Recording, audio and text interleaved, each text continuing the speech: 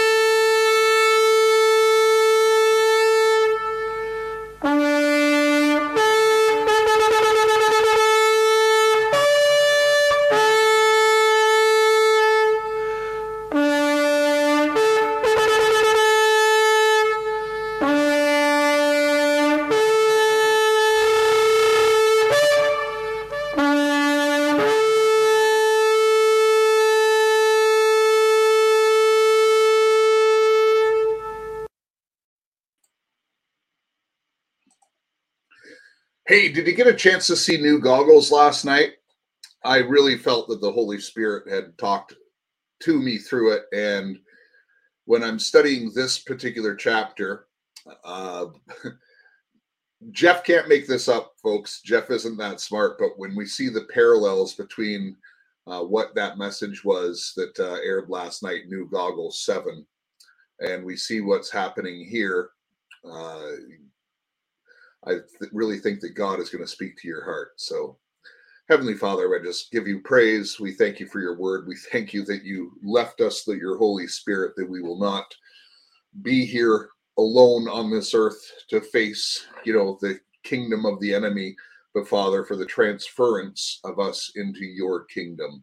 And Father, we thank you in particular for the author of this book, Luke, and we thank you for the Apostle Paul as well, Father God, and your instruction to your church. And Lord, it's my belief that this instruction is timely because this is what you're doing in your church. So I pray that everyone will see, hear, and have this word ingrained on the inside, Father God, that you imprint it, just as you did the commandments in the stone, Father God, that you put these instructions firmly engraved on the heart of each one that's listening. Amen. And without further ado, you're probably wondering who is my special guest. And yes, indeed, she is very special. She has been on the show once before, and it is my extreme pleasure to welcome back Rebecca B. to Right On Radio. See, I got to use like the radio voice when I say that. Yeah, Welcome back to Right On Radio, Rebecca. Thanks, Jeff, for having me here. We got the new tunes, the old tunes, the sad tunes, the blue tunes. Hey. I got to work on my radio voice. No, it doesn't bring any more money. Brings more fun. It does. I want to do a skit on that one day. Maybe I'll do a parody of WKRP or something like that. Dr. Johnny Fever. You're too young to remember that. Oh, thanks. I'll take that. Am I right? I'm only 12, so we're good. Oh, no. Well, that's when Jesus started his ministry, so exactly. You're an adult then, right? So age is a state of mind, that's for sure.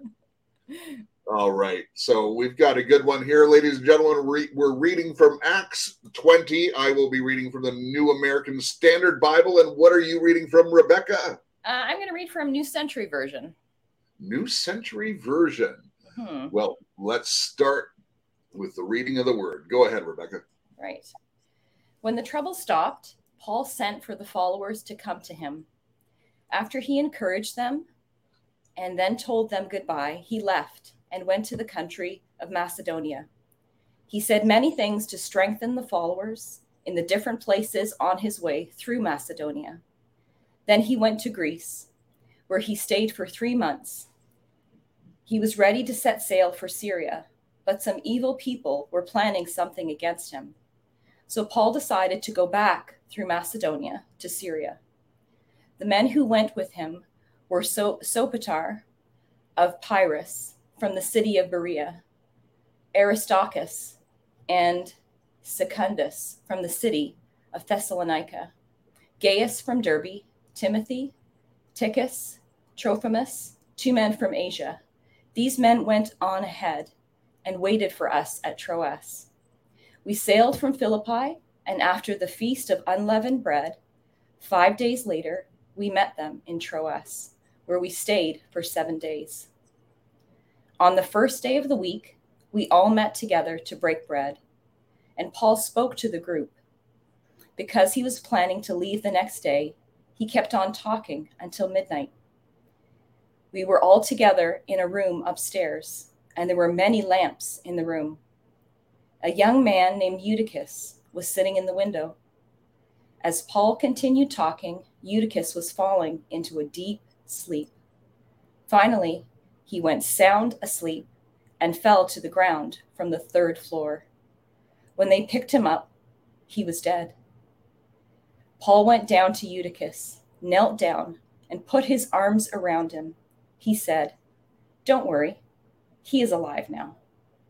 Then Paul went upstairs again, broke bread, and ate. He spoke to them a long time until it was early morning, and then he left. They took the young man home alive and were greatly comforted. We went on ahead of Paul and sailed for the city of Assos, where he wanted to join us on the ship. Paul planned it this way because he wanted to go to Assos by land. When he met us there, we took him aboard and went to Mytilene. No, that's not right. Mytilene. We sailed from Mytilene the next day and came to a place near Chios. The following day, we set sail to Samos, and the next day, we preached at Miletus.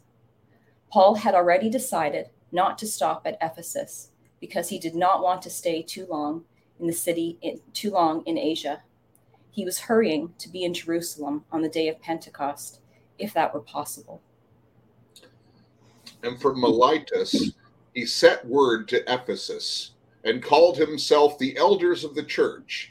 And when they came to him, he said to them, "You yourselves know from the first day I set foot in Asia how I was with you the whole time, serving the Lord with all humility and with tears and trials which came upon me through the plots of the Jews. How I did not shrink from declaring to you anything that was beneficial and teaching you publicly and from house to house, solemnly testifying to both Jews and Greeks of repentance towards God and faith in our Lord Jesus Christ. And now, behold, bound by the Spirit, I am on my way to Jerusalem, not knowing what will happen to me there, except the Holy Spirit solemnly testifies to me in every city, saying that chains and afflictions await me. But I do not consider my life of any account as dear to myself, so that I may finish my course and the ministry which I received from the Lord Jesus to testify solemnly of the gospel of God's grace. And now, behold, I know that all of you, among whom I went about preaching the kingdom, will no longer see my face. Therefore, I testify you this day that I am innocent of the blood of all people, for I did not shrink from declaring the whole process of God. Be on guard yourselves for all the flock among which the Holy Spirit has made you overseers to shepherd the church of God, which he purchased with his own blood. I know that after my departure, savage wolves will come in among you, not sparing the flock. And from among your own selves men will arise, speaking perverse things to draw away the disciples after them. Therefore, be on alert, remembering that night and day for a period of 3 years I did not cease to admonish each one with tears. And now I entrust you to God and to the word of his grace, which is able to build you up and to give you the inheritance among all those who are sanctified. I have coveted no one's silver or gold or clothes. You yourselves know that these hands served my own needs and the men who were with me.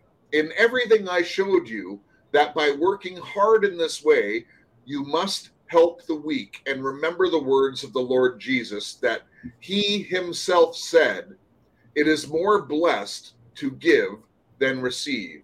And when he'd said these things, he knelt down and prayed with them all, and they began to weep aloud, embraced Paul, and repeatedly kissed him, grieving especially over the word which he had spoken, for they would not see his face again, and they were accompanying him to the ship. Amen. Yes, God, bless the reading of your word. This is such an interesting chapter, and I know I say that every week. But there's just so much richness in God's word. And God didn't leave anything out that we needed to hear. He talks about the imperfections of men. He talks about how when Paul leaves, wolves are going to come in, and he knows it, but he trusts God. And wow, can't wait to hang with Paul. Absolutely. Seriously, probably a lineup to get to him. I'm thinking. Well, if we all know everything when we get to heaven, then we'll know everything at the same time. That would be pretty cool. Well, in a twinkling of an eye, things will be revealed. But except for the things I want to say to certain people, then I don't want them to know it. Yeah. Well, you know what? I don't think we will ever experience. We'll never get to know all the mysteries of God. Yeah. I think, so much stuff will be revealed and we'll have answers to all the things that happen in this life and what we need going forward. But I just think there's just so much discovery, and it will be in awe. And that's why we're going to be singing holy, holy, holy and hallelujah all the time, because we're just going to be in awe of who he is. Yeah. Yeah. I imagine it as speechless moments of just incredible humility and reverence for him. Like, I can't even imagine picking my face up off the floor, whatever the floor looks like. Yeah. Well, just think about, Moses, when he got a glimpse of the Father, going by, and, we couldn't even see his face because he would die, That's how glorified he is. And, it's quite incredible. So this is after there was an uproar, in the last place, and Paul had said to the disciples, when he had encouraged them to take his leave of them, to let go to Macedonia. So what's interesting here is he decided to go a different way than the disciples. Right. First of all. Yeah. And I wonder about this. The scripture doesn't really tell us exactly why. Mm-hmm. But it does hint that, he wanted to talk to people on the way. Yeah. If you're on a boat, you're kind of stuck on a boat. But if you're walking, you get to run into random people. Yeah. Yeah. It's interesting, too, the number of men that went with him and accompanied him on the trip to be his support and to be his, to help be representatives and to provide for him what he needed. Yeah, Paul always had a team with him, except for a couple occasions. And when he didn't have people around him, he was actually really longing to have people around him. Mm-hmm. But he always had a team. And, I think it just kind of shows this is a team sport, right? Yeah, yeah. Yeah, and it strikes me, too, that, that, like, for me, I even see that, and I think of the challenge of how often do I go with the flow of what other people are doing, instead of stepping back and saying, Lord, what would you have me to do? All these people are going off to do this thing, and it's not a bad thing. It's not that you're not in it, but what would you have me to do? Should I be in that thing, even though the masses are there, even though everyone is coming with, clean hands and a pure heart? But is that what you would have me to do? And sometimes I think we get pulled aside because we want to be sheep as we are, right? We want to kind of go with everybody, and we don't always stop to say, what would you have me to do? Is it different? You are my Lord and God. So if you want me to go somewhere different, you want me to do something different, I need to bow my knee to you first and foremost. Oh, wow. You bring up a point here. And I'm so glad you did, actually. Because, as good disciples of Christ, we like to say that, we pray, no, not my will, Lord, but what would you have me do this day? Mm-hmm. And how many of us really do that? Sometimes we do, but, I think each one of us will have a moment where we do that. But in reality, I'm going to get under someone's nerves here. In reality, and I'm talking, how do I know this? It takes one to know one, folks. Exactly. Where would you have me go? Yeah. And then you want to find out what the destination is, and then you decide if you're going to follow. Yeah. Am I right? Yeah. We want something comfortable. Mm-hmm. Yeah. Yeah. And sometimes our only words are, you know what, the Lord's not leading me here. He's not leading me in that path. And I remember years ago, for me, it was around the Lord of the Rings movie. And there were so many, it was just more and more episodes were out. So many people loved it. So many Christians said it spoke to them. And I wasn't denying any of that. But when I sought the Lord on it, he said, don't go watch that. I don't give you the permission to go and do that. You can, of course, you can choose. But I'm asking you to not watch any of them, not come under any of that. And I didn't know why. And Christians would ask me, they'd be like, well, why haven't you watched it? Like, it's not bad. It's this and this and this. And I had to just keep saying, that's not what the Lord has given me the okay for. I don't know why, but I have to follow what he's telling me because he sees the bigger picture beyond what I do. Do you know why now? Now I know. Yes, I do know now. I had a sneaking suspicion you knew the answer to that question now. Yeah. Now I know that it was around programming. Yeah. I didn't know at the time. I was an SRA survivor. I didn't realize all the programming that, and there's so much in movies and televisions and songs and all kinds of things. And there was programming that would have been set off within me. And the Lord was leading me on a path to take steps to come out of the bondage I was in. And so I needed to be obedient to what he was saying and doing. I'm glad you listened because that could have set you back years if you think about it. Yeah, and it just would have been a miserable experience. I would have been set off and I wouldn't have known, right? I wouldn't have made that connection to go, oh, okay, I watched the movie, then this happened, then this. I would have had to go before the Lord again to say, what's happening? I didn't listen. So what's happening now? And I would have had to seek him for that. And of course, in his mercy and love and graciousness, he would have never left my side. He would have seen me all the way through it and spoke to me on it. But so many times I think of that song that says, oh, what needless pain we bear, all because we do not carry everything to God in prayer. And that's what we need to be doing, is living in that place and respecting his guidance for us, even if every single Christian says, but there's nothing wrong with it. The thing that's wrong is if my God says no.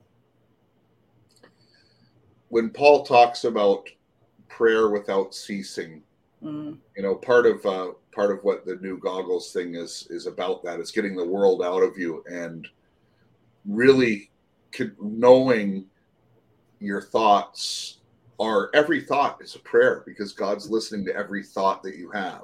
Yeah. So we may as well be honest with God and, in my thought life and things like that. But I do recognize that God is listening to my thoughts. And so I take captive of some thoughts, but other ones I'm like, okay, God, this is what I'm thinking, but I talk to him like a friend, maybe I should be, but you can't always be in that reverence mode. There's a time and a place for that. Mm-hmm. But there's a time for just fellowship. And, Jesus says, take my yoke. And so that means he's walking beside you, and we need to just take his yoke. And, as we navigate through life, okay, Lord, here comes that person. What would you have me do? Or someone says something to you, well, Father, how should I respond? And we want to communicate through God rather than just direct. Yeah. Takes some absolutely. And I see so much of that in Paul's journey. He didn't worry about all the typical things. I mean, even when I think of how long he preached for, right? Like in our typical churches, it's structured in such a way because we say, oh, after 20 minutes, nobody's going to listen. So, talk for this long, have this much, make sure you have media stuff going on. It's like a Sesame Street kind of idea, and that keep everybody pulled in so they can listen to you the whole time. But Paul didn't worry about that. His heart and his passion for Jesus was that if you want to be here and you have that passion, you're going to stay and listen. I have that passion. I'm going to give you what he has given me for you. And he didn't worry about, the 3-point sermon or any of those great things. He first and foremost knew he was leaving and wanted the people to have the hope, the guidance, the teaching, the fellowship. He wanted all those things to come together. And he didn't worry about time or anything as a hindrance for what other in our flesh, right? Like I would have been like, oh Lord, like I should let people go home. They're probably really tired. Oh, like for me, I would have been like, the guy fell out of the window. That's me. That's my fault. I should shut up. Like that would have been my flesh all the way through. He died because of me, right? Like I would have been like rehearsing that in my head, but he didn't worry about it. He went and he moved and worked as the Spirit said. And then he carried on from there. And I'm like, that's what I need to do. I need to stop getting hung up on me. And I need to be way more hung up on you, Jesus. Yeah. We're all works in progress, but we're the clay. He is the potter. Yeah. And we just trust every day he works with us. So what's interesting is, Paul is obviously very effective in his ministry. Because after he came to Greece, he spent 3 months there. There was a plot formed against him by the Jews as he was about to set sail for Syria. And ladies and gentlemen, I'm just going to let the cat out of the bag here for a second. So next week, I will be away. I'm going camping again. But I'm pre-recording some shows. And there's a couple shows that I'm going to do that are going to possibly shock you with information about the Jews and what the Bible actually says about them and what they've been telling us about themselves. They're completely different. And I'm just telling you, stay tuned, but take note of this because obviously the Jews were the ones who crucified Jesus, with the Romans there and everything else, but it was the Jews really. So there's this plot against him by the Jews. So, he's listening to the Holy Spirit. And, obviously Paul doesn't care for himself, but he decides to set sail for Syria, right? Let's avoid that drama. And he was accompanied by Sopater of Berea, son of Phares. I'm glad you read the first section. I was wondering if that was like a strategic thing. Oh, I'll give her the complicated names. It wasn't. I really just wanted to read Paul's sermon part. But as you were reading it, I did think, God, you're good to me. It just worked out.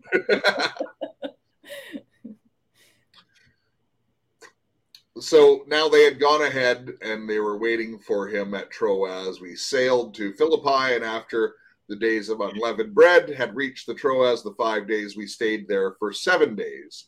And on the first day of the week, when we gathered together to break bread, Paul began talking to them, intending to leave the next day. So what's the first day of the week? It's Sunday.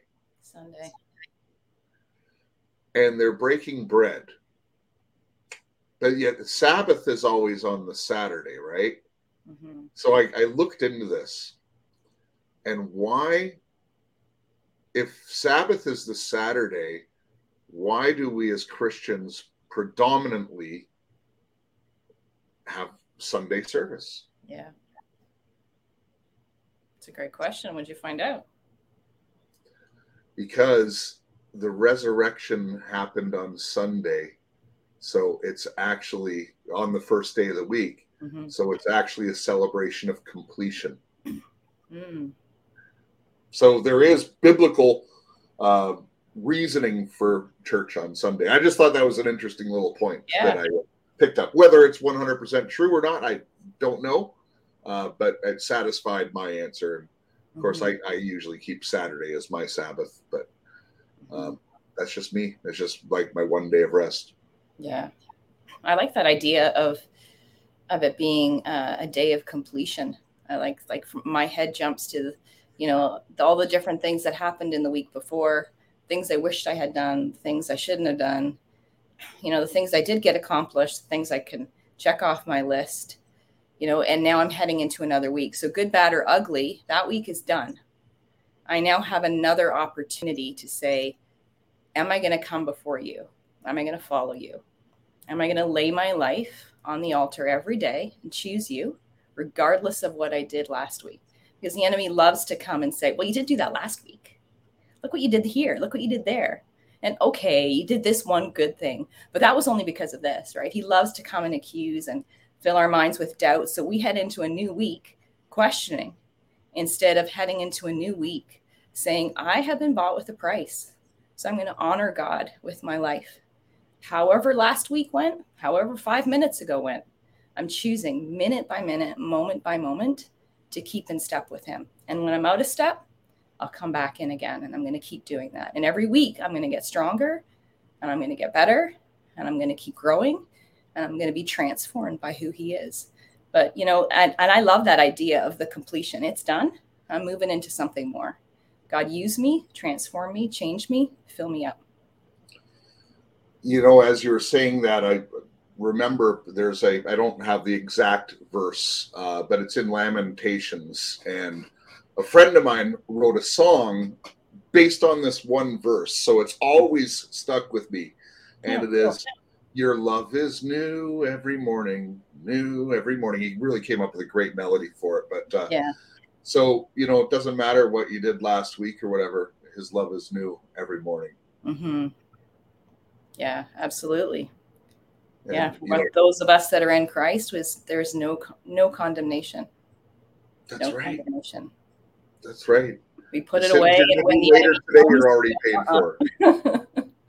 We say, no, I'm not. You know, actually, I'm not going to carry. I'm not going to carry those faults. I'm not going to carry that sin. I'm laying it down. And when I look at it, I have the choice to either see the sins, see the failings, see the stuff that I wish would go better in the future, or I have an option to say, I'm going to take all of that and remember the cross. I'm going to remember what has happened for me, and I'm going to let that transforming power make the decisions for what I'm going to do going forward. Wow. Well said. Well said. So in verse 7, so they decided to break bread, and Paul began talking to them, intending to leave the next day. So because he's intending to leave the next day, he prolonged his message until midnight. And that goes back to your point about, okay, no, the sermon has to be 30 minutes. You know, we have to dismiss. So we have 20 minutes of worship. Then we have 15 minutes of getting people riled up to tithe the most. And then we're going to have a message. And then there's just going to be a good uppity up song. So everyone leaves dancing the church, and they've made as much money as possible. And, you know, it's funny. I did a show on Friday that is possibly a new series.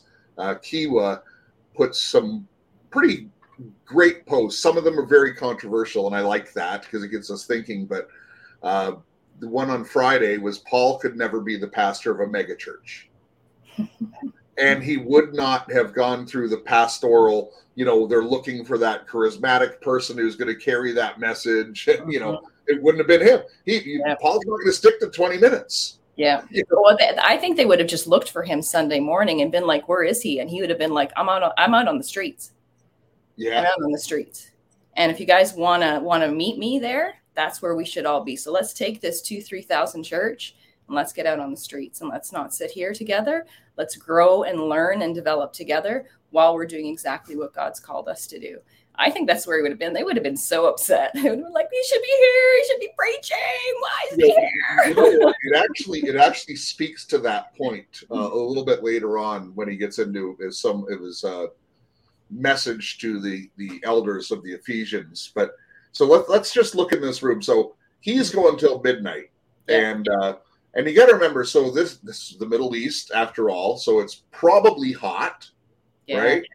And they're on the third floor. Heat rises.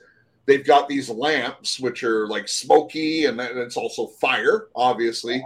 So it's probably very hot in here. And Paul's preaching, and the young man named Eutychus is sitting in the windowsill, and he's sinking into a deep sleep.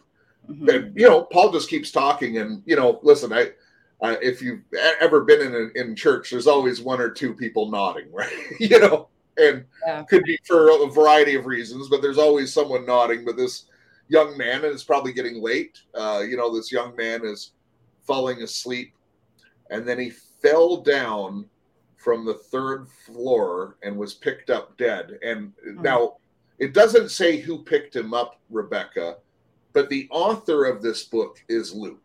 And what was Luke's profession? He was a doctor, yeah. He's a doctor. So most likely, when the author of this book says he's dead, Yeah. he was dead. Yeah. So, but Paul went down, fell upon him, Mm-hmm. and where else did that happen? Was it Moses? Oh, I should have pulled up that scripture. So this happened before, even in the Old Testament. But Paul fell upon him Mm-hmm. and embraced him and said, "Do not be troubled, for he's still alive." Mm-hmm. So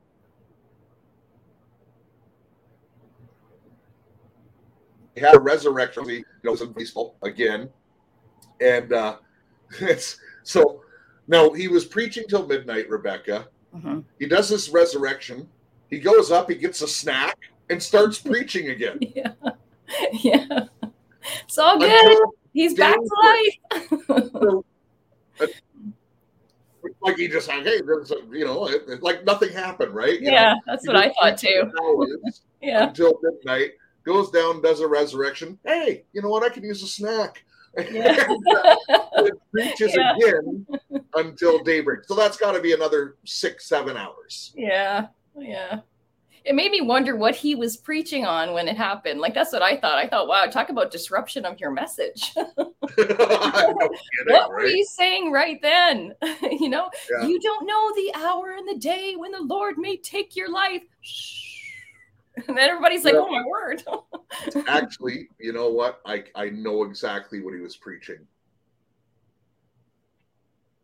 He was preaching the death and resurrection of Jesus. Yes, absolutely. Because Paul always talked about repentance, the death and resurrection. Yeah, so that totally supported that message. Absolutely. Mm-hmm. So they went ahead and set sail for Assos, intending from there to take Paul on board, for that was what he arranged, intending to himself to go by land. And when he met us at Assos, we took him on board, and he came to Mytilene. Sailing from there, we arrived the following day opposite at Chios. For the next day, we crossed over to Samos, and on the following day came to Miletus. For Paul had decided to sail past Ephesus so that he would not have to lose time in Asia, for he's hurrying, for it might be possible for him to be in Jerusalem on the day of Pentecost. So remember, he's taking this big offering for the church in Jerusalem, and that's why he's on this journey going there. He's got all these elders and some of the elders from the churches that donated to him they're the ones that are traveling with him, right? So he wants to get there if possible for the day of Pentecost. Mm-hmm. Even though he knows what's ahead of him. Yeah. And he alludes to it here. So now, from there, he sent word to the Ephesians and called himself the elders of the church. So all of the elders came to him, right? They kind of met him en route. And he wants to talk to the elders. And one thing that the Lord showed me when I was studying for this is, so far in the book of Acts, Rebecca, he's preached in the synagogues, and then he's gone and preached to the Gentiles and the Greeks. Mm-hmm. This is the first time recorded in the book of Acts that he's speaking to a Christian audience. It's interesting. Mm-hmm. It is, and I want, as we go through this part, I want people to realize who he is talking to. He's talking to the elders of a church. It's the first time we've heard him preaching to the Jews. We've heard him teaching to the Greek. But now he's preaching to his flock. Yeah. Essentially. Mm-hmm. So he says to them, and I want to go basically verse by verse here, Rebecca. You yourselves know from the first day I set foot in Asia how I was with you the whole time. So he's basically saying, you know how I was. You observed me. Yeah. the entire time. You know, there's no different Paul for a different crowd. Yeah. You know, although he says to become all things to all people, you know, he'll fit in. He could fit in with the Romans. He could fit in with the Pharisees. He could fit in anywhere he wanted to. But he's the same guy, and they saw how he was. Yeah. The whole time. Yeah. And that is a word of conviction for many of us. Yeah, absolutely. Because yeah, when you want to, you know what? There's an old saying: a prophet is never recognized in his own home. You know why? Because they know you. Yeah, everybody thinks they know you. Yeah, and that's what they said of Jesus. Isn't this Mary's son? Isn't this, like, who does he think he is coming here and saying all this to us? Yeah, Jesus was an exception, but they saw him as a carpenter. They saw him living a normal life, probably exceptional at everything he did, I would suggest. But in our own walk, like, if I was to, here I am preaching the word, and hopefully someone's going to get saved, by hearing these words. But then if pictures came out of me at a strip bar, would it defeat the ministry? Yeah.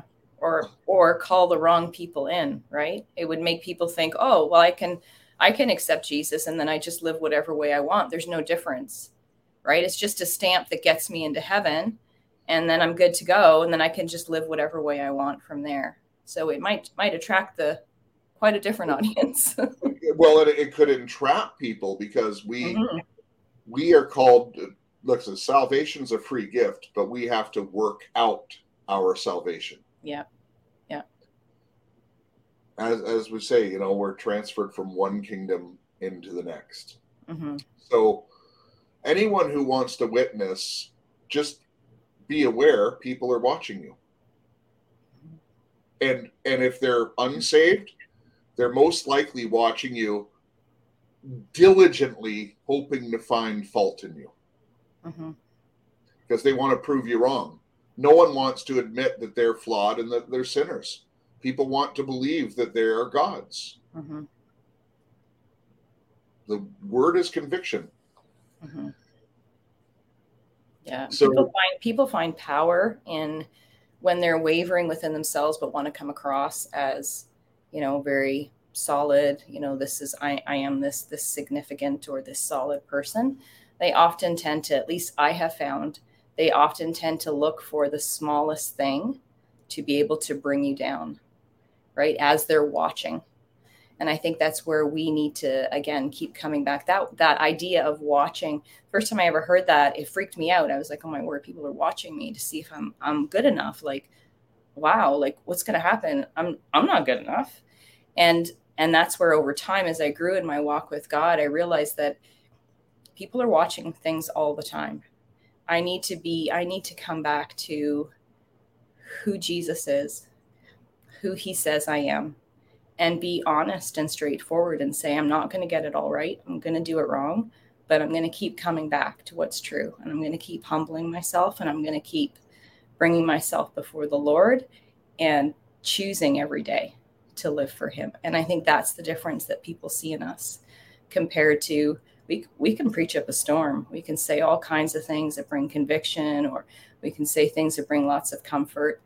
But at the end of the day, like you said, that's what they're watching for. They want to see, like, oh, like we've seen all kinds of people that talk about this religious thing, but yet their life is completely different. And you nailed it, because in verse 19, it gives the answer, and you said it. So they're watching him, and what he says, he was serving the Lord with all humility and with tears and trials which came upon me through plots of the Jews. So he's serving with humility. He's not building himself up. And there's with tears. Now, what does that tell you when he says he's serving with humility and with tears? Oh, I think I see that as his heart is broken by the things that break the heart of God, right? Yeah. He's So he's in step sincerity. with the Spirit, and he can see the people that are spending their time in anger and hostility, trying to do one thing, and then he can also see the people that are that are lost and need to hear truth, need to know that there's life. Yeah, and his heart really did break for those, and he was very sympathetic to the Pharisees because he was one. Mm-hmm. He knows how blinded they were. Yeah. But also when I look at the humility and with tears, I see a vulnerability, and especially for a man. Mm-hmm. For a man to cry publicly Mm-hmm. is making yourself very vulnerable, because believe me, there's a lot of men who are going to criticize you. The ladies probably not so much, although some would. But particularly men, you're going to have a split 50-50. Look at this guy, he's weak, or whatever. But actually, is it weakness or is it a sign of strength that you're okay to do that? Yeah, I think exactly. it's strength. Yeah, absolutely. It reminds me of a few years ago, I was in Uganda and I was doing some missions work in there with a group. And one of the places that we went to, the Ugandans took us into a schoolhouse, and it had been schoolhouse of some of the I don't know if people know how much of that's gone on over the years with the war, but it was a schoolhouse that the children had been there, and there was all kinds of pictures posted, and it had been the ground where some of those horrible atrocities had happened. And the Ugandan men are very much the same way. They're strong. They come across as being solid. They come across as, they don't show that. And as this man was sharing with us, just a very small group of us, but as this man was sharing with us what they have seen and some of the horrors that happened on that ground in that place, he just broke down and he wept and wept and wept. And I didn't think anything of it as far as it being significant for the culture, but it wasn't until after that the people I was with, the native Ugandans that were there, they said that was a huge thing. They don't do that. They don't show that emotion. They don't break down. They don't weep. And if they do, maybe they'll stop and pause. But he was like weeping as he told us the story of what had happened and what went on. And it was the same kind of idea, right? Like we want to keep that strong front. And yet Paul was solid in who he was. This is what's going on. I am who I am. Yeah. And even through the trials which came upon him through the plots of the Jews. And, listen, I just want to preempt this because I'm going to do those shows next week. And, I'll wait for you to say your opinion. However, I want to say that you can't paint an entire group of people with one brush. Mm-hmm. I have many Jewish friends and colleagues, and most of them aren't real practicing Jews. They'll put on the hat when it suits them, especially for business, but otherwise they're just normal guys and just agnostic, if anything. But it's there's going to be some revelation. Let me just say that. Yeah. Cool. So even though he's been going through those trials, how I did not shrink from declaring to you anything that was beneficial and teaching you publicly and from house to house. So in the schoolrooms, in the synagogues, but also in the houses. And I think that's important because, if you're on a big platform in a synagogue or something like that, there's a certain authority with being given the speaking, and people of the community look up to you. But then you get that same person in an intimate setting, and they're not as tall. They're not standing on a platform. They're and you really get to see who they are in an intimate setting. So yeah. I think it's really important that Paul always had that balance. Mm-hmm. Yeah. And he met people where they were at, right? So like he said, to the Jews, I become a Jew, to this, I become this. He met each person where they were at without judgment or condemnation. He just met them there. And I see that in the tears, right? Like I see you and I'm meeting you and my heart is stirred. But look at the schedule he keeps and how much preaching he does. And by the way, ladies and gentlemen, just spoiler alert, this is like 2,000 years before 5-hour energy drinks, right? Like this guy just had energy abounding. So solemnly testifying both Jews and Greeks the repentance towards God and faith in our Lord Jesus Christ. And now behold, bound by the Spirit, I am on my way to Jerusalem. Not knowing what will happen to me there, except the Holy Spirit solemnly testifies to me in every city that change and afflictions await me. And when we're talking earlier, Rebecca, about really asking God, what would you have me do today? Paul demonstrates that, because there's a couple places, remember, that he wanted to go and God said, no, you're not going there. Yeah. Right? But now here, and God gives him a choice, but God says, yeah, you're going to Jerusalem, but it's not all going to be great. Yeah, I love that statement in the passage that you read there, bound by the Spirit, because to me it takes the whole idea of the fact that we actually think we have the choice to say, today I'm going to follow God, or with this I'm going to follow God, or Spirit's telling me this, but I'm actually going to do this. I love that idea of being bound. It's like, I am bound to you, and again, I'm not my own. So where you tell me to go, I will go, even if everything in my flesh goes, no, I don't want to do that, or I don't like that, or that's not what felt right to me. We're bound. And so you lead, I will follow. And, the Holy Spirit God is so incredible, because Paul wanted to go to Jerusalem, and that's where he's, heading now. But his next place that he intended to go to is he wants to go to Rome, which is kind of the center of the universe here. And what he doesn't know is not only does he make it to Rome, but he has the government pay to take him to Rome. And you got to stay tuned for the next chapters to find out how that happens. But it's amazing what God does and how he orchestrates this all. He actually has the government pay to take Paul to Rome. Yeah, that's cool. And in the version that I have, I really like verse 24. It says, I don't care about my own life. The most important thing is that I complete my mission, the work that the Lord Jesus gave me, to tell people the good news about God's grace. All right. So in the comments, can you actually make that statement? I don't care for my own life, and just want to testify the solemn gospel of God's grace.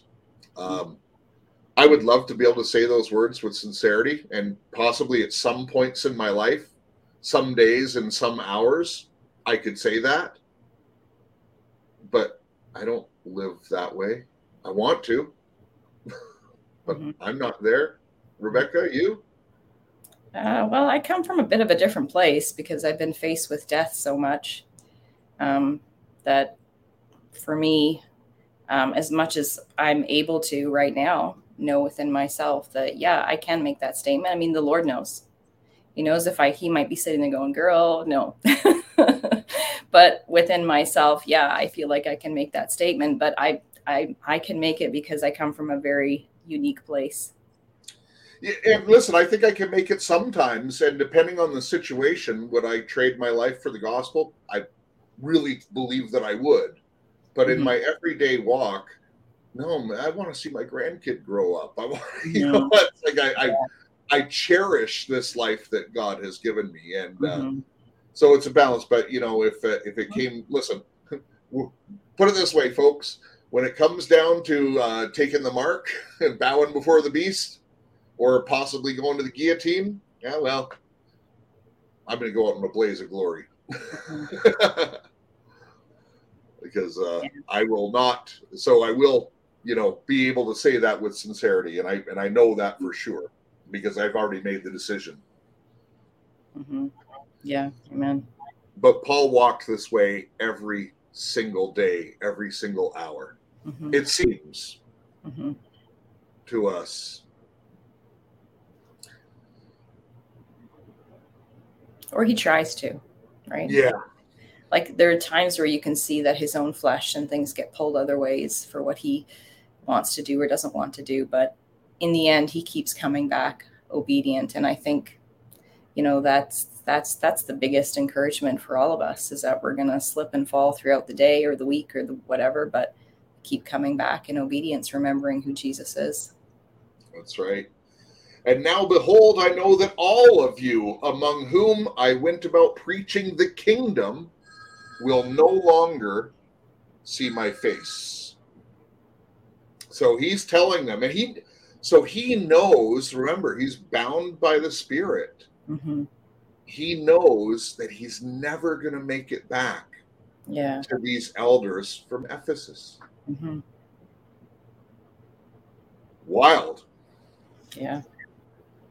So, therefore, I testify to you this day that I am innocent of the blood of all people. For I did not shrink from declaring to you the whole purpose of God.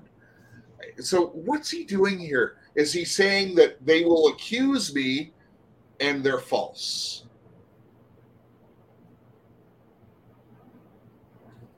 Yeah, I think too, like when I read it, it feels like he's declaring to them the truth and the freedom that was theirs and can still be theirs, and that he was faithful to follow exactly what God had called him to do. And that just blows me away, because I can't imagine me standing on any soapbox, no matter how tiny it is, ever saying, well, can't find anything wrong with me. I'd be like, okay, here's my scroll.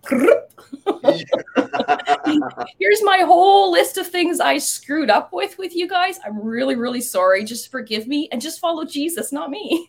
But it just is amazing that he actually puts himself out as an example and says, well, I have not done these things. I have a word of encouragement for you. You know how the government, whenever they release documents, there's all these redacted stuff? Yeah. Well, your scroll is redacted with the blood of Jesus. You can't read those words anymore. Yeah. Amen. So I roll it out and it's blank. Every morning for you.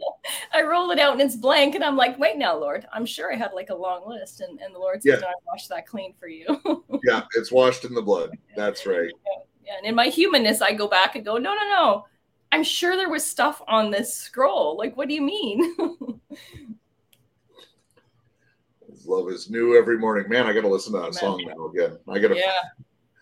So he's saying he's not going to be back, that he's innocent, and he did not shrink from declaring the whole purpose of God. But then he says to them, be on guard for yourselves and for all the flock among which is the Holy Spirit has made you overseers to the shepherds of God. So he's talking to the elders, and he's saying, look, you have to look over your sheep, at which he purchased with his own blood. Mm-hmm.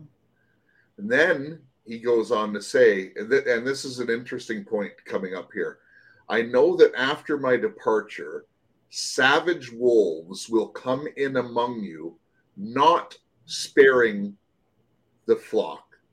So Paul knows as soon as he leaves that the enemy is going to come in here and start to sow division. Mm-hmm. And from your own selves, men will rise, speaking perverse things to draw away the disciples after them. And when he says perverse things, I don't think he means like perverted. It's just, it goes back to that original lie that the devil made in the garden. It's all they have to do is get you could believe the entire Bible, just you don't need Jesus, you just need Christ consciousness. Everything else in the Bible is right. You just need Christ consciousness. That's what they're telling you, folks. Yeah. And that's all the devil needs to do.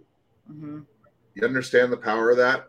They just need to take away the power of Jesus' blood and his redemption and salvation. Mm-hmm. If you believe you can have salvation without that, you're serving the wrong God. Mm-hmm. Yeah.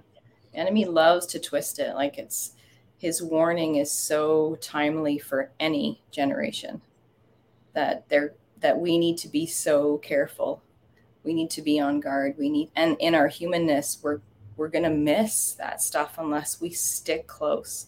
We've got to cling. I know even for me, if I'm not clinging really close and I just take a tiny step out, I start to hear the combination of the lies and truth mixed together.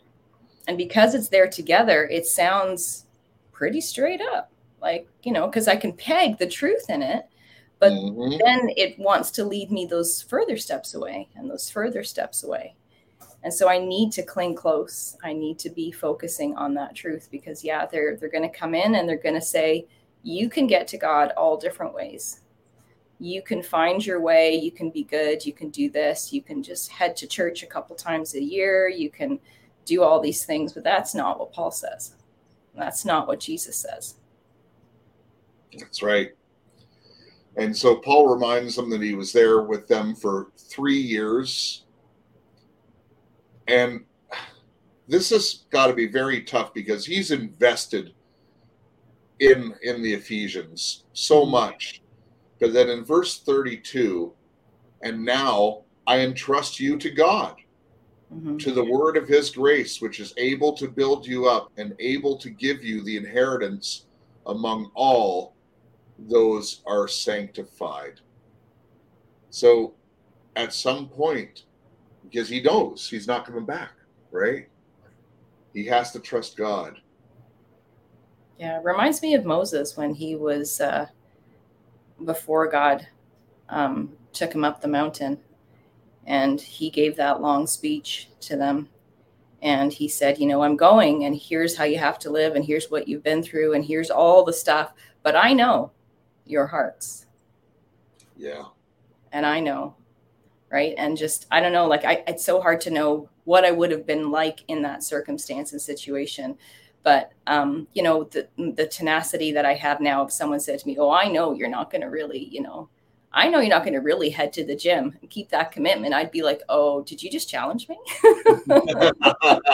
Did you just tell me that I'm not capable of keeping my commitments? Oh, okay, watch me keep it. Right? Like that's kind of my stubborn headed side. But I don't know what they would have done. And I don't know what I would have done in that time. But after all of that, it was the same thing. Don't fall into it. Like this stuff's going to come. But I know you will. Right? Speaking of that, just when we finish the chapter, if you're comfortable with it, would you talk about your commitment, that we talked about yesterday? I think it's just a great encouragement for the audience. Just what you did. You don't have to tell what it is. I'm not even remembering what I said. What did I say? You can remind me at the time. And I'll explain. Okay. So let's just continue. Verse 33. I have coveted no one's silver or gold or clothes. You yourselves know that these hands served my own needs and the men who were with me. Mm-hmm. In everything I showed you that by working hard in this way, you must help the weak and remember the words of Lord Jesus, that he said to himself, it is more blessed to give than receive. So Paul's really making a point that, hey, the big preacher's coming to town, I should be set up in the best apartment, be given fancy clothes for when he goes to preach at the synagogue. No, he never did any of that. And he made sure his witness was, you see me working and you see me giving, you see me helping, you see me living out the gospel. Yeah. That only comes with really believing it. You can't fudge that stuff for long. You can't fake it for long. You can say it and you can try and, walk that path that you're saying that you believe. But something's going to come and test it. And either you really believe it and you're going to come out the other side stronger for it, or you're going to fall away, because that's a hard walk. You have to actually have that full conviction, that love for Christ, that dedication, all the things that it takes that we, like even just talking about the gym, we see people doing that with health, right? We see them doing that with getting in shape and all the different things. And not that those things are bad, but those are things that are so temporary, right? And yet Paul's talking about a commitment that starts now and goes all the way through to eternity. That's right. And work is a holy and everlasting calling. I keep saying it. Read Proverbs, folks. If you're lazy, get off your ass. And God and Paul says, and I showed you that by working hard in this way, you must help the weak. He worked hard so he could help the weak, because there are people who cannot, they have limitations. They're sick. There's people who do need to be taken care of. And he says, just like Lord Jesus said himself, it is more blessed to give than receive. And is that such a true statement? Don't you feel good when you bless someone, when you're able to bless someone? Yeah. When it comes from that place of true surrender and obedience, it feels good. When it doesn't, it can be a squirmy, wormy time.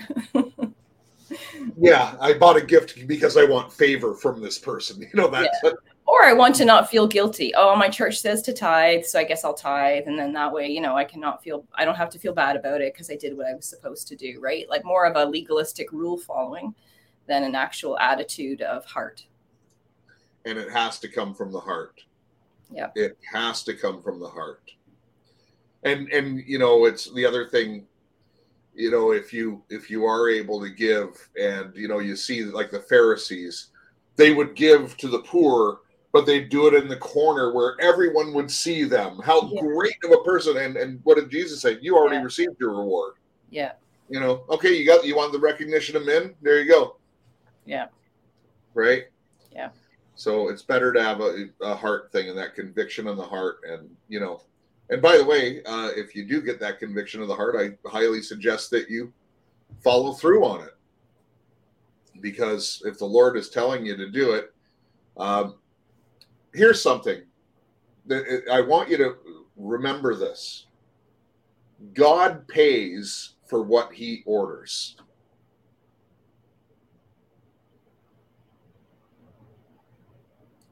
He will always make a way. And as we go through the book of Acts, I already let the cat out of the bag that Paul gets his way to Rome paid for.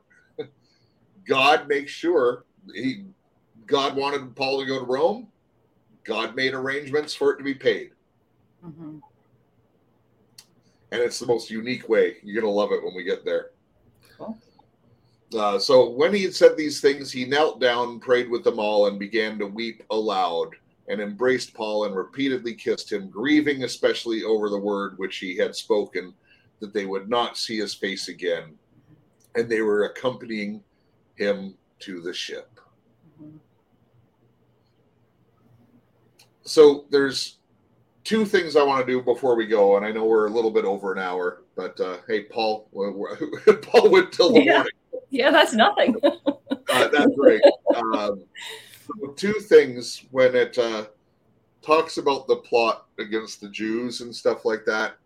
I'm reading something into this that, maybe you'll agree or you disagree, but if you caught the new goggles yesterday, I made the case that we are actually called to be judges.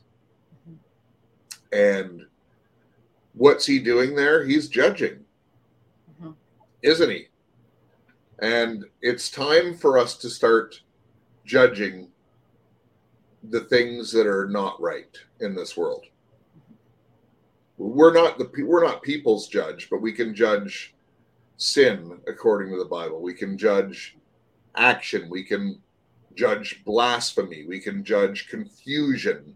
We can judge those who come into our camp and, have ill intent. Mm-hmm. And we're not their judge. We don't decide their salvation. We'll pray for them. But we need to start taking people's actions and stuff into account and calling it out. Mm-hmm. Yeah. And I That's think cool.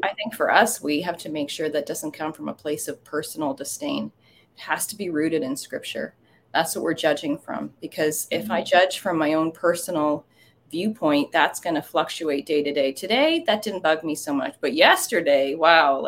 So I mean, that's where we're highly unstable as humans, when we're not rooted in the truth of the gospel. Yeah, we really do have to go through Jesus to do it. Yeah. He is our mediator. Mm-hmm. If he mediates for us to the Father, why wouldn't he mediate from me to you? Mm-hmm. Right? Yeah. So that is one thing. The other thing is, and I'm just going to tie it in with this, when he warns them that the wolves are going to come in, because he knows they're going to, because he's not there to, and listen, he would protect us. Paul was bold. He'll call it out. He could call it out from a righteous place. We know that Paul lived as an example of Christ, but he said, you have to look after your flock. And, I received much criticism about a video I did calling out someone, but I had sent this audience over there, and I had to do it. I hope you understand. This is scriptural, folks. Had to do it. Mm-hmm. Not making excuses, not saying sorry. I'm saying it was the right thing to do. Yeah. So, and by the way, I'm not getting you to chime in on that. That's, I don't want to get you in an uncomfortable position. I'm okay with being uncomfortable.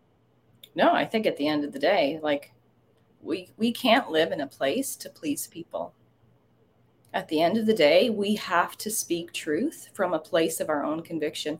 And and that conviction obviously has to be aligned with scripture, but even if we're wrong in it, I believe God sees our heart. I believe he sees our heart and our intention to say, I didn't do this, Lord, because I was just trying to, I don't know, gain friends or whatever it might be about. But I did this because my spirit was unsettled, and I couldn't land in a place of saying this was okay or not okay privately. That's not the responsibility I hold as a leader of a group. I needed to speak out. And that's what the bottom line is. It's not about picking apart and criticizing. It's not about any of that. It's respecting the role that someone holds and the attitude of their heart that they bring in that role. Amen. Amen. So what a great chapter, Reb. And so the thing I wanted to remind you of, and I just think it would be a really great encouragement and a great way to end the show, but you had shared something with me yesterday that you had written a covenant. Oh, yes. And how that has come back and helped you in your walk. I thought it was such a beautiful thing, and I was really encouraged by it, and I think you will be too, if you don't mind sharing that, Rebecca. Yeah, absolutely. So several years ago, I was at a place where I was actually just starting into a really committed spot with God. And as he and I were talking and communing together, I had verbally declared that I'm not going to leave your side, no matter what comes, no matter how hard it gets, no matter how miserable, I'm not going to leave your side. And the Lord actually brought to me, if that is the case, let us covenant together. And so I said, okay, let's covenant together. So I actually wrote out my commitment that I was covenanting with the Lord. I asked the Spirit to come to give me the words to direct me in that. And then I signed it and I dated it. And I said, Lord, this is my covenant between you and me. I will not leave your side. I will not go to another, no matter how difficult, no matter what comes up. I know that I don't really know what I'm saying because I don't know what the future holds, but that is my heart standard for what I want. And the Lord since then has brought it back to me at different times. And when I have struggled and when I've gone through some really, really dark places on my healing walk, and he has brought that back and said, remember the covenant that you made between you and me. And so many times it's brought me back to a place of life and truth. And it's like, yeah, that's right. Thank you. I did. Because that is my heart. That is what I want. That is my desire, is to be in that place continually with you and not let anything, big or small, take me away from your side. So yeah, so it's just an encouragement for each of us that if there's something that we're seeing or facing, or we really want to get into a place where we're committed to it, yeah, look into covenanting with God in that kind of way, and bring it before him and see what he says. And there's a power in the written word that I think cannot go unmissed. And the best part of this story is, well, first of all, there's a couple great things. Your heart to actually write down what your covenant is to God. And as I said, there's power on the word of paper, but God has honored it because he has reminded you, just as you had asked. So you had prayed, Lord, when I need it, remind me of this covenant. And at the right times, the Lord Jesus has said, Rebecca. Exactly. Yeah. Where did he say? Rebecca. No, it's usually a quiet whisper. It's usually everything else is really loud in my head, and I have to listen for the quiet voice. The still quiet voice. Yes, Amen. exactly. Amen. Well, this was fantastic having you on the show, Rebecca. Yeah, fun. Thank you. And we are going to do a show with your therapist, Tressa, was it? Yeah, Tressa. Yep. We got to work that out. She's actually over in Ontario right now visiting family, so she's busy with all the different things going on. So we'll need to figure out a time that allows for her schedule. Yeah. So we want to do it, and we think it's going to be a really great, encouraging show, and just it's really talking about living out the walk, you know, and with your unique story in the background, it's just, as I say, it's just so encouraging. You've been a great encouragement to me, Rebecca. I want you to know personally, you have been a great encouragement to me. Oh, thank you. Isn't that just how Jesus works, right? What the enemy intended for evil and to tear me apart and to set me in this horrible cycle of all kinds of things, God said, it's not actually what I have planned for her. And he turned it around for good. So, amen. Hey, would you be bold enough to close us out in prayer? Yeah, absolutely. Father God, we thank you for who you are. We thank you that your word is filled with truths and reflections of your character and your hope. We thank you for the encouragement that we find in your word for others who have remained steadfast and for those who have fallen short, and that in the end, Lord, we can choose to keep coming back to you. This isn't about a walk of perfection, and this isn't that we are so bad we can't come. That you are a God that meets us in every place, every avenue, no matter what it is we face. So we thank you for the words that have been spoken and read today. And I pray, God, that anything that Jeff and I have said that has just come from our own humanness, would you just snatch that away from people's minds? Because it doesn't matter. Even if it's recorded, Lord, it doesn't matter. The only thing that matters is the truth that is brought forth that will stand the time, because it is an eternal truth of Jesus Christ, his hope, his resurrection, his redemption, his transformation. And God, that is what we want to walk in. And Lord, I think of those that will hear this today or another time that don't know you, that have only heard you and seen you as a curse word, as someone not to be trusted, as someone who's unfair.